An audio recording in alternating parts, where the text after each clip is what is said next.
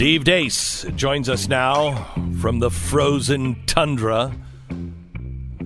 Welcome to the program, Steve. Good morning, guys. How are you? Well, better than you are. We're not in Iowa. But neither is Cory Booker. He's dropped out. Just happened.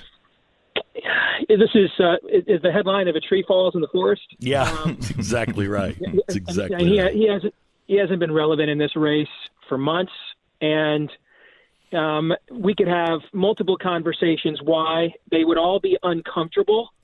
So let's just say it's the same. A lot of it has to do with why Black Lives Matter is here in Iowa protesting Pete Buttigieg as we speak. And tell me about that. Well, you've got a confluence of events here, Glenn. And, you know, I've worked in ministerial cooperation between black and white churches here in Iowa and organizing people of different racial persuasions for common local political causes in the past. So I have a limited amount of experience with this, but it's far more experience than most whiteys have. Yes. And the reality is that I don't know how else to put it, so I'll just put it very bluntly. Black America is just not down with the charge of the Light and the Loafers Brigade. They're just not down with it.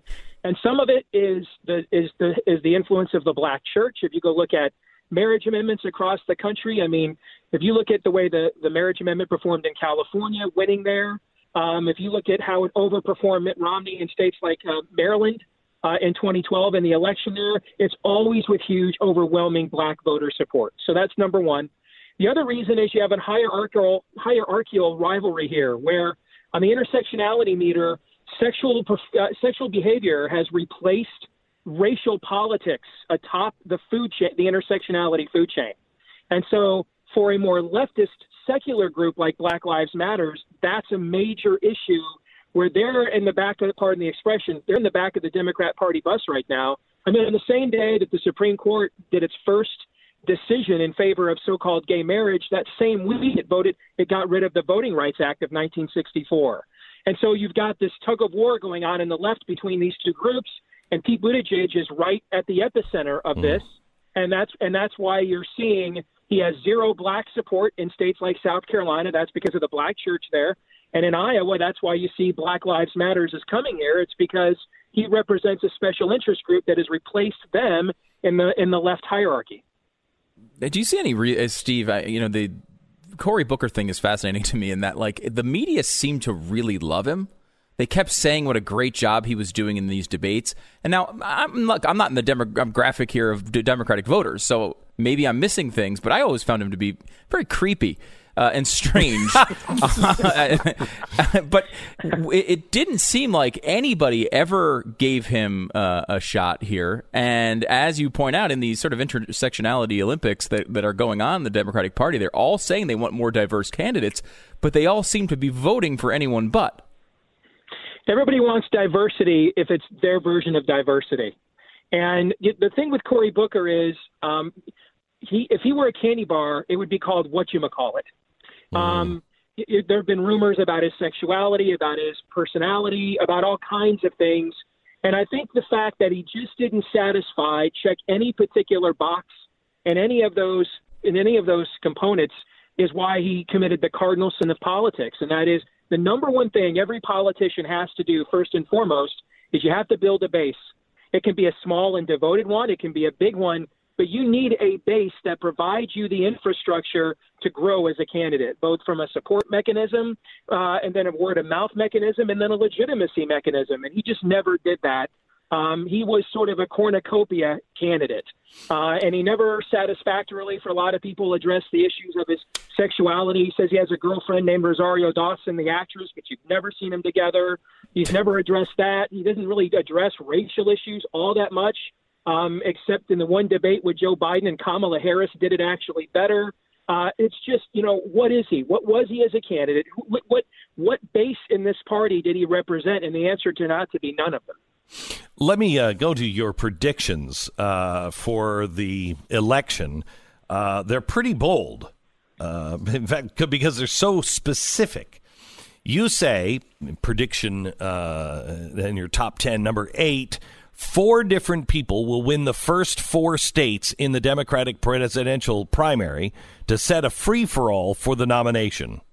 It's never happened before. Explain it. That's never happened before. There's a couple times you've had 3 different people win the first 3 states. That happened in 2012 on the Republican side. But I just think you have a situation, and this latest Iowa poll that came out from the Register speaks to this, in that you've got no candidate has really ironed out alone a base, except for one, Pete Buttigieg, which is the white Subaru driving, coexist bumper sticker having suburban cul-de-sac litter.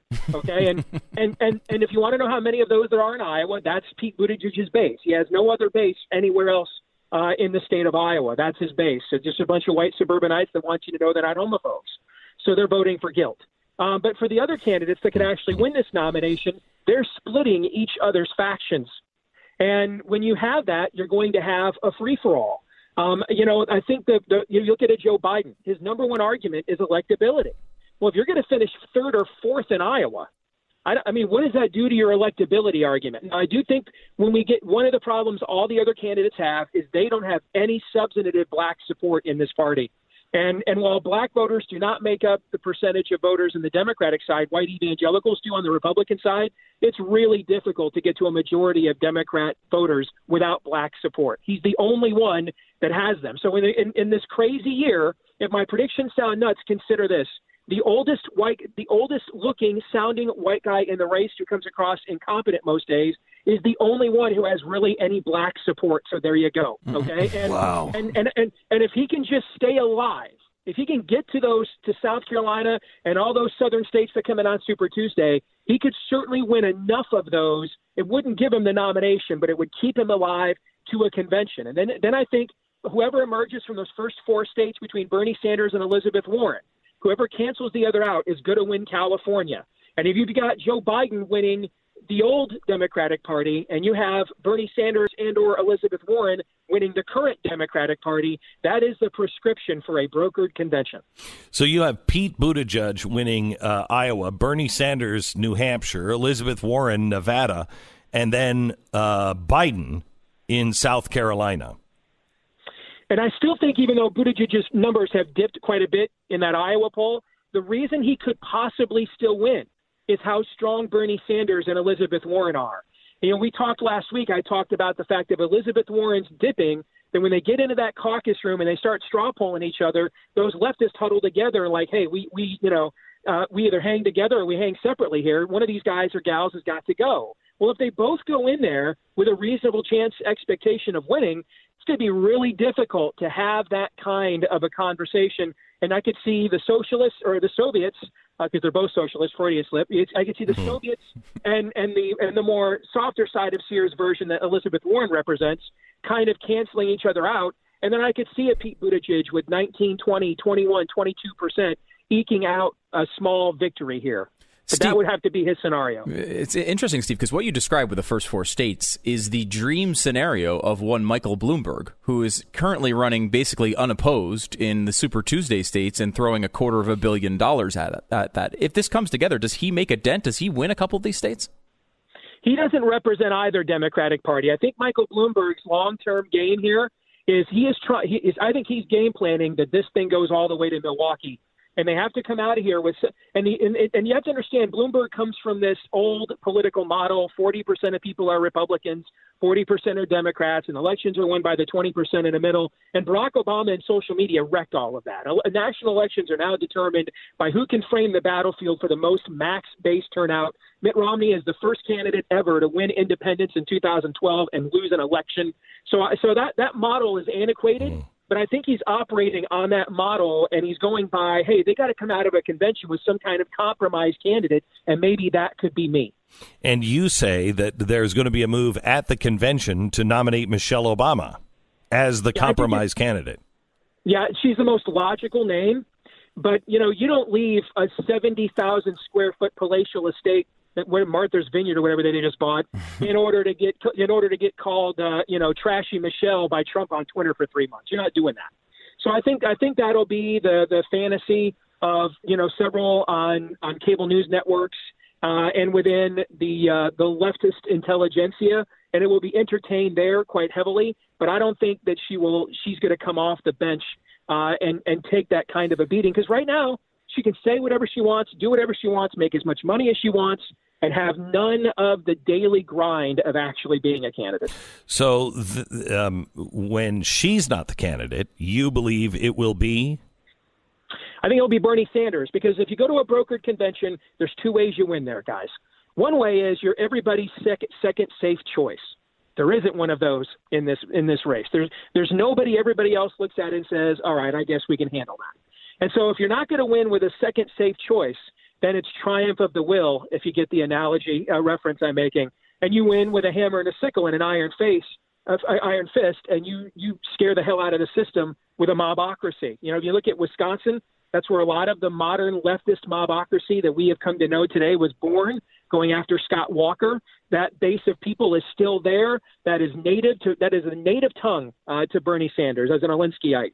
And so I think you scare the Democrats to death with, we're going to make Chicago 68 look like it's a small world after all. Wow. Okay, when it's closed, or you give us the nomination. And so since they don't have a logical second candidate, that would be a rallying point for the various constituencies in their confederacy. Then I think it becomes a mobocracy game, and I can't see anybody edging Bernie Sanders out where that's concerned. Okay, he's not finished yet. We're going to take a 1-minute break and then back with the rest of how he says this is all going to play out. You can listen to Steve every day on the Blaze Radio and TV network. Just sign up for Blaze Media. Just go to blazetv.com/Glenn, blazetv.com/Glenn, and use the promo code Glenn, and you're going to save 10% on your subscription. We have all of the real conservative voices here that you are looking to listen to. Steve is just one of them every day following this program on the Blaze Radio Network. So here's where your predictions get a little interesting, more specific, and frightening a bit. First, you say that Sanders is going to name a vice presidential candidate that will not be from the middle. No, he won't. And, I do these predictions for our sites every year. And in 2016, I correctly predicted Hillary Clinton was going to nominate Tim Kaine, because that's in her nature. Find a swing state. She wants to really be a Wellesley College. She wants to be Elizabeth Warren. But in the end, she's really a bra-burning technocrat. She wants to win more than anything else. So go find a nice-looking senator from a swing state and put him on the ticket. You have to go with candidate's nature. If you're Bernie Sanders and you conquer the Democratic Party, you're not even a registered Democrat, and you conquer this party and you conquer them at the convention, the last thing you're going to do is go get some middle of the road congressman from Indiana to balance the ticket. No, you've come this far. You're not showing restraint now. You're going to plant the flag. And so I think he goes for intersectionality with Catherine Cortez Matos out of Nevada, who is essentially Alexandria Ocasio-Cortez's grandmother, for lack of a better description, and a former left-wing trial lawyer, attorney general. She's from a swing state that just swung over. That's the one state, we had all these warning signs of early voting amongst Hispanics in swing states in 2016 and how that was going to doom Trump. And it never came to fruition except in one state. And that one state is in Nevada. That's the one swing state that tipped because of an early surge of Hispanic voting. And I think you see Bernie Sanders double down from there. Now, you say the deep state doubles down because they see this is a free-for-all. Yeah, I'm not a conspiracy guy. I used to be when I was a kid, and then I realized human nature is often given too much credit. I'm also, though, not a huge fan of just ignoring what I'm actually seeing in front of my face, Glenn. Mm-hmm. And we have watched the last couple of years, marauding rapist hoaxes for Supreme Court justices, collusion hoaxes, Ukrainian call hoaxes, hoax. The guy in Iran, Salami, or whatever the hell his name is, venerated and revered. And so if you're going to go this far, and the generic process produces the American Jeremy Corbyn, and that guy's not going to win a general. I don't know, when you've been willing to use the levers of government with your thumb on the scale from behind the scenes, and there are willing media platforms that are going to let you do it out there on the left, I don't know why you'd hold up now. So I think like those bureaucrats that came out and testified at the impeachment hearing, whose grounds for impeachment really was, I didn't like Trump's foreign policy. I think you're going to see them just like openly now leak secrets, openly leak sources, openly attempt to, sabotage American foreign policy. And I wouldn't be shocked if you saw the Federal Reserve in the third quarter of this year attempt to put its thumb on the scale economically, unless you see a slowdown. Because if you're going to go this far in trying to discredit an administration and the people it appoints, right when the American people are potentially about to give it another 4 years, I don't know why you'd suddenly decide, you know what, maybe we should let the people rule after all. I don't think that's human nature either. And even though you call for even more turmoil than what you just said, your number one prediction is Trump wins. Trump's going to win because the Democratic Party learned, well, there's two reasons he's going to win. The economy. We just don't get rid of presidents when the economy is going this well. That's historic. Number two is the left in America spent, and I'm guessing you got these calls too, when they called people who were on the right, who were real conservatives and hesitant to support Trump 4 years ago. They called a bunch of us. I was on the McNeil-Lehrer NewsHour, for goodness sakes, the day after the election. Just one example. Wanting to know, what did we miss? What did we miss? They spent about 48 hours of self-reflection. Mm-hmm. And then they decided, like John Lithgow says in the new Pet Sematary movie, the ground is bad. They decided the American people are bad. And so I don't think there's any self-awareness forthcoming at all, and they're just going to nominate their own Jeremy Corbyn. Agree with you. All right, Steve, thank you so much. The Steve Day Show is on the Blaze Radio and Television Network. Just subscribe now, blazetv.com. Big announcement is coming up in just a few minutes. Stand by.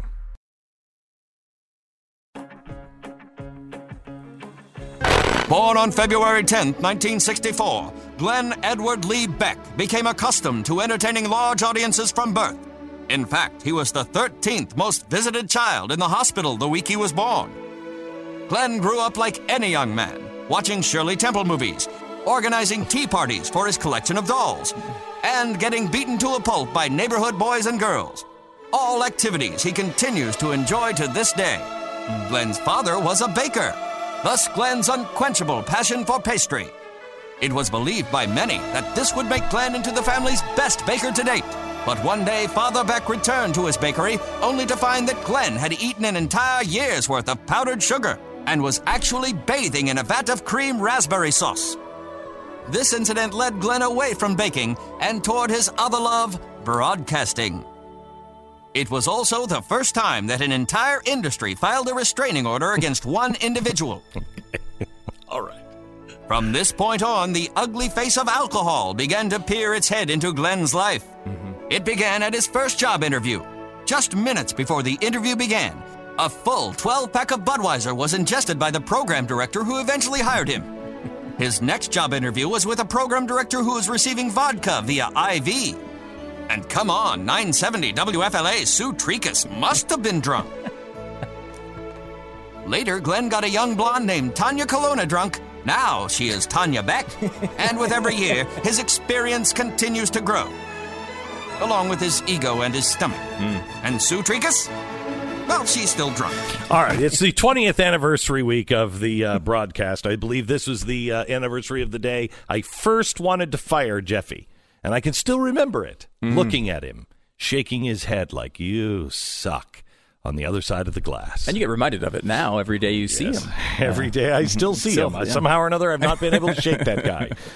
And also Stu, who has been with me. And on this 20th anniversary week, I think it is only appropriate that we make a special announcement on Stu.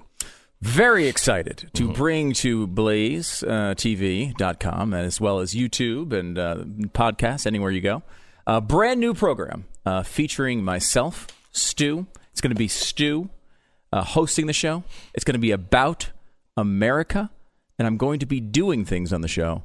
And that's how we came up with the title, Stu Does America. And something America desperately needs right now. I mean, Debbie did Dallas. Right. Why not you do America? We're expanding a little bit. Yes. Again, you can't just focus on your little area. Right. You really need to. Sure. The whole country needs this. Really excited about this. Yeah. Stu is doing his own daily show. He will still be on this program. He'll just, I don't know, be more tired than usual. And I already look so perky every day. We thought if there's somebody that needs to be on television, it's one of us. Oh. And I'm already there. So, Stu, it's your turn. Yeah, I'm pretty excited about it. I mean, it's going to be a TV show every night, as well as a podcast that you can get for free on YouTube or on your podcast. And I would encourage you to go to the YouTube page or go to StuDoesAmerica.com. All the social links and everything are there.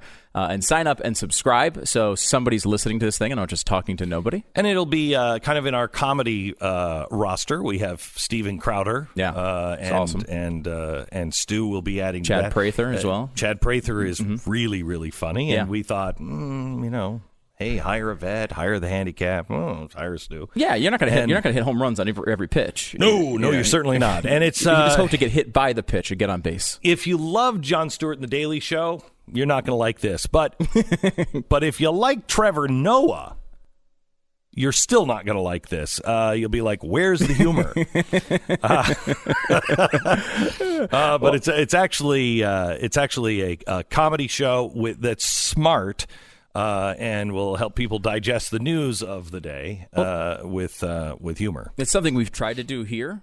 And, a lot of people have told us over the years that perhaps it's not the best idea. But we have decided to try to treat the audience as if they are intelligent.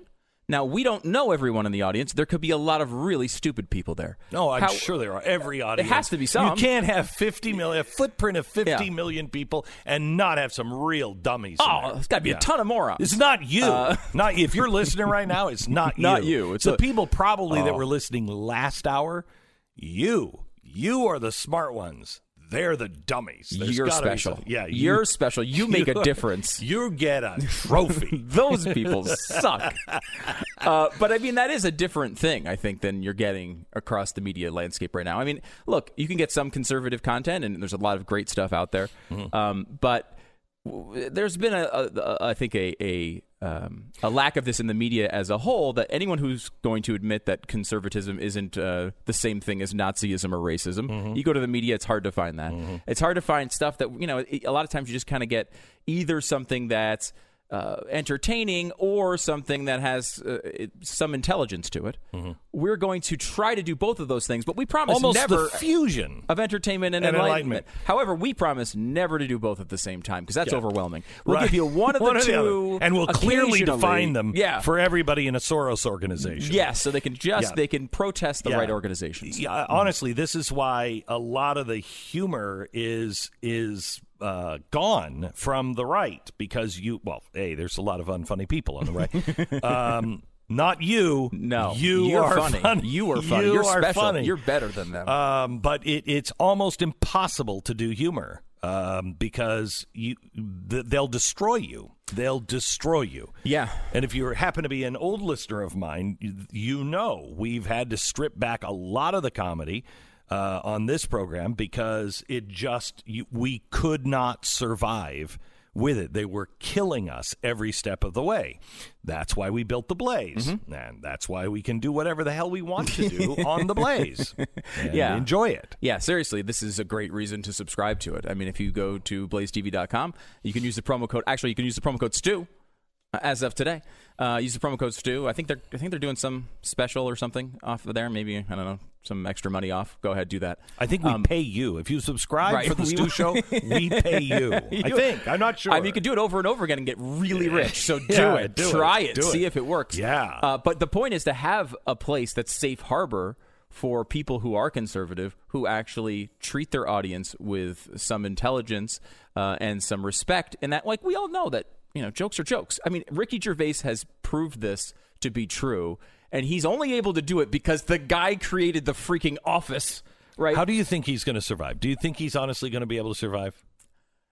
There is a part of me that thinks he can do it because of the very unique person he is. He's incredibly well respected in the world of comedy, which is where Chappelle is, right? He's English. He has incredible accomplishments that are like, again, the Cosby Show is an incredible accomplment that you didn't think the Cosby Show, he actually was like raping people. So that's a lot different. Louis C.K. is another guy who got accused of that stuff. But he was another one who looked untouchable at one point. and or maybe too touchable for his particular case. He wasn't exactly untouchable all of the time. that was his problem. He was too touchable. Too touchable. But Gervais is in that perfect storm, it seems like, where he's really credible and just being honest. He's not doing things that actually are offensive, right? Telling people that, God forbid you say something that's just blatantly true, that men are men or women are women, and you talk about how maybe Hollywood, the people who basically are responsible for all the rapes in the Me Too movement, are the people who should be lecturing us about who's right and who's wrong. That should not be controversial. It's only controversial in this sort of fake woke world. We were talking about Jessica Yaniv the other day. Do you remember her? Mm-hmm. Yeah. And she wanted to get the stuff waxed. Right. And she happens to be a he. Mm-hmm. And there's a bunch of people who are a little upset about that. They don't necessarily want to do the waxing. Mm-hmm. And one place, a waxing place, decided to protest this on religious grounds. And where does the left fall on something like that? Well, you'd normally, of course, it's a transgender person against a religious organization. However, here, the religion is Sikh. It's not Christian. So where do they stand on this? I mean, it's clear if it's Christian. Yeah. It's clear if it's Islam. Yep. Not so clear if it's Sikh. Right. So what do? These are worlds you should not have to navigate, right? Only crazy people want to navigate things like that because they're not real. Your book, your last book, Addicted to Outrage, that came out, I guess, last year, went into the postmodernism thing. And at the time, nobody was talking about that. And, maybe it was a little ahead of its time. Yeah, I don't think anybody's still talking about it. It really is exactly what's happening, It though. is. Because you sit here and you're like, well, these are things that don't make any sense. They're not real questions. They're almost like things people adopt for public positioning. Yeah. And it's they want to make you feel uneasy. They want to make you feel as if the truth that you've always known is no longer the truth. And to set that kind of world into chaos is their goal. We have to have things pushing back against it. We have a lot of great stuff on the Blaze already. I hope to add on to that and occasionally make you laugh. But only you, because you're the special one. You're the other special people one. on those other cars Yeah, listening, like the people who who have called in over the last 20 years. We just grabbed a couple of some of the calls that have come in the last 20 years, and you could see you're special. They're not. Here it is. Is Al still on the phone? I know you want to talk to me about my electricity bill. Yeah, I just find it amazing that you are buying your way out of your electricity bill. Well, I'm not exactly buying my way out of it, and I think this issue is too complex for conservatives to understand. I think, simply stated, that conservatives are too stupid to understand this entire issue because you're stupid. Do you have another word for stupid or retarded? What? What is it? The word is retarded. Did you just say retarded? Well, indeed I did, Glenn, because, as I hope you know, but I'm not sure you do because you're not that bright, the word retarded is politically incorrect. Yes, I know that. I contacted the folks behind the ADA and had a conversation with them, and they said for $100, I, Al Gore, would have a special dispensation to change a few letters and use the word mutarded. And that's what I've elected to do. Did you get that? Hello, Chris. Glenn? Yes. We've endured the funky eyeglasses, the rainbow colors of shirts. We even endured the pitch at the Angels game. But now the Home Shopping Network, good God, man, admit it once and for all. Come out of the closet. Are you telling me, Chris, that you have never watched HSN, watching it just thinking to yourself, good Lord, who's buying this stuff? Not for 5 seconds. Oh, come on. You're missing out. Thanks a lot, Chris. Stu, am I alone in that? You've never watched HSN and just thought, who's buying this? Oh, I've definitely thought who's buying this, but I don't know. The obsession that you seem to have, I would say, is somewhat unnatural. Such a jerk. I mean, it's such a deep, well thought out obsession. Are such a jerk. Yes, how are things, Wilfred? I heard you talking about the youngsters. Yes. Yes, I had a Sweet 16 party when I was a child as well. Mm-hmm. We walked into the woods and we'd play Hunt the Jitterbug. Hunt the jitterbug? Yes, the jitterbug. Mm-hmm. Eventually I found out that the jitterbug was a dance and my parents were just trying to abandon me in the forest. But I learned from that experience, unlike these kids today, they're all spoiled. I gathered food from local nuts and herbs, and I fashioned my own wooden lung last year from pipe cleaners and peanut brittle. Sweet 16 was much sweeter when I was a kid growing up, mostly because the age expectancy was only 12.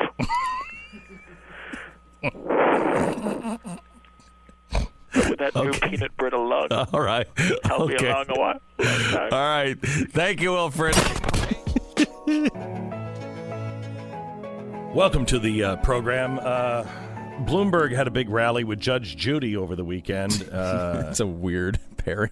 Yeah, it really is. But I think there were like 25 people that showed up. Oh, wow. Yeah, less than 50 people showed up. So, but it was only Judge Judy. Yeah, one of the most popular television personalities of all time. Yes. Yeah, but don't worry about it. Don't worry about it. I'm sure he's going to be fine. I think it's going to go well. Yeah. There's a lot of good stuff going on right now. Sure. I love this from Florida. A Florida man, which is always a good start to a news story. Caught on surveillance camera assaulting an elderly guy for wearing a MAGA hat last October, learned he would spend the next several months in jail. The judge sentenced the registered Democrat to 90 days in jail after finding him guilty of battery against 67-year-old Robert Youngblood. What is wrong with people? You're cool when you're doing that. How old is this guy? He's 43. 43? Mm-hmm. And beating up a 67-year-old. Oh, that's great.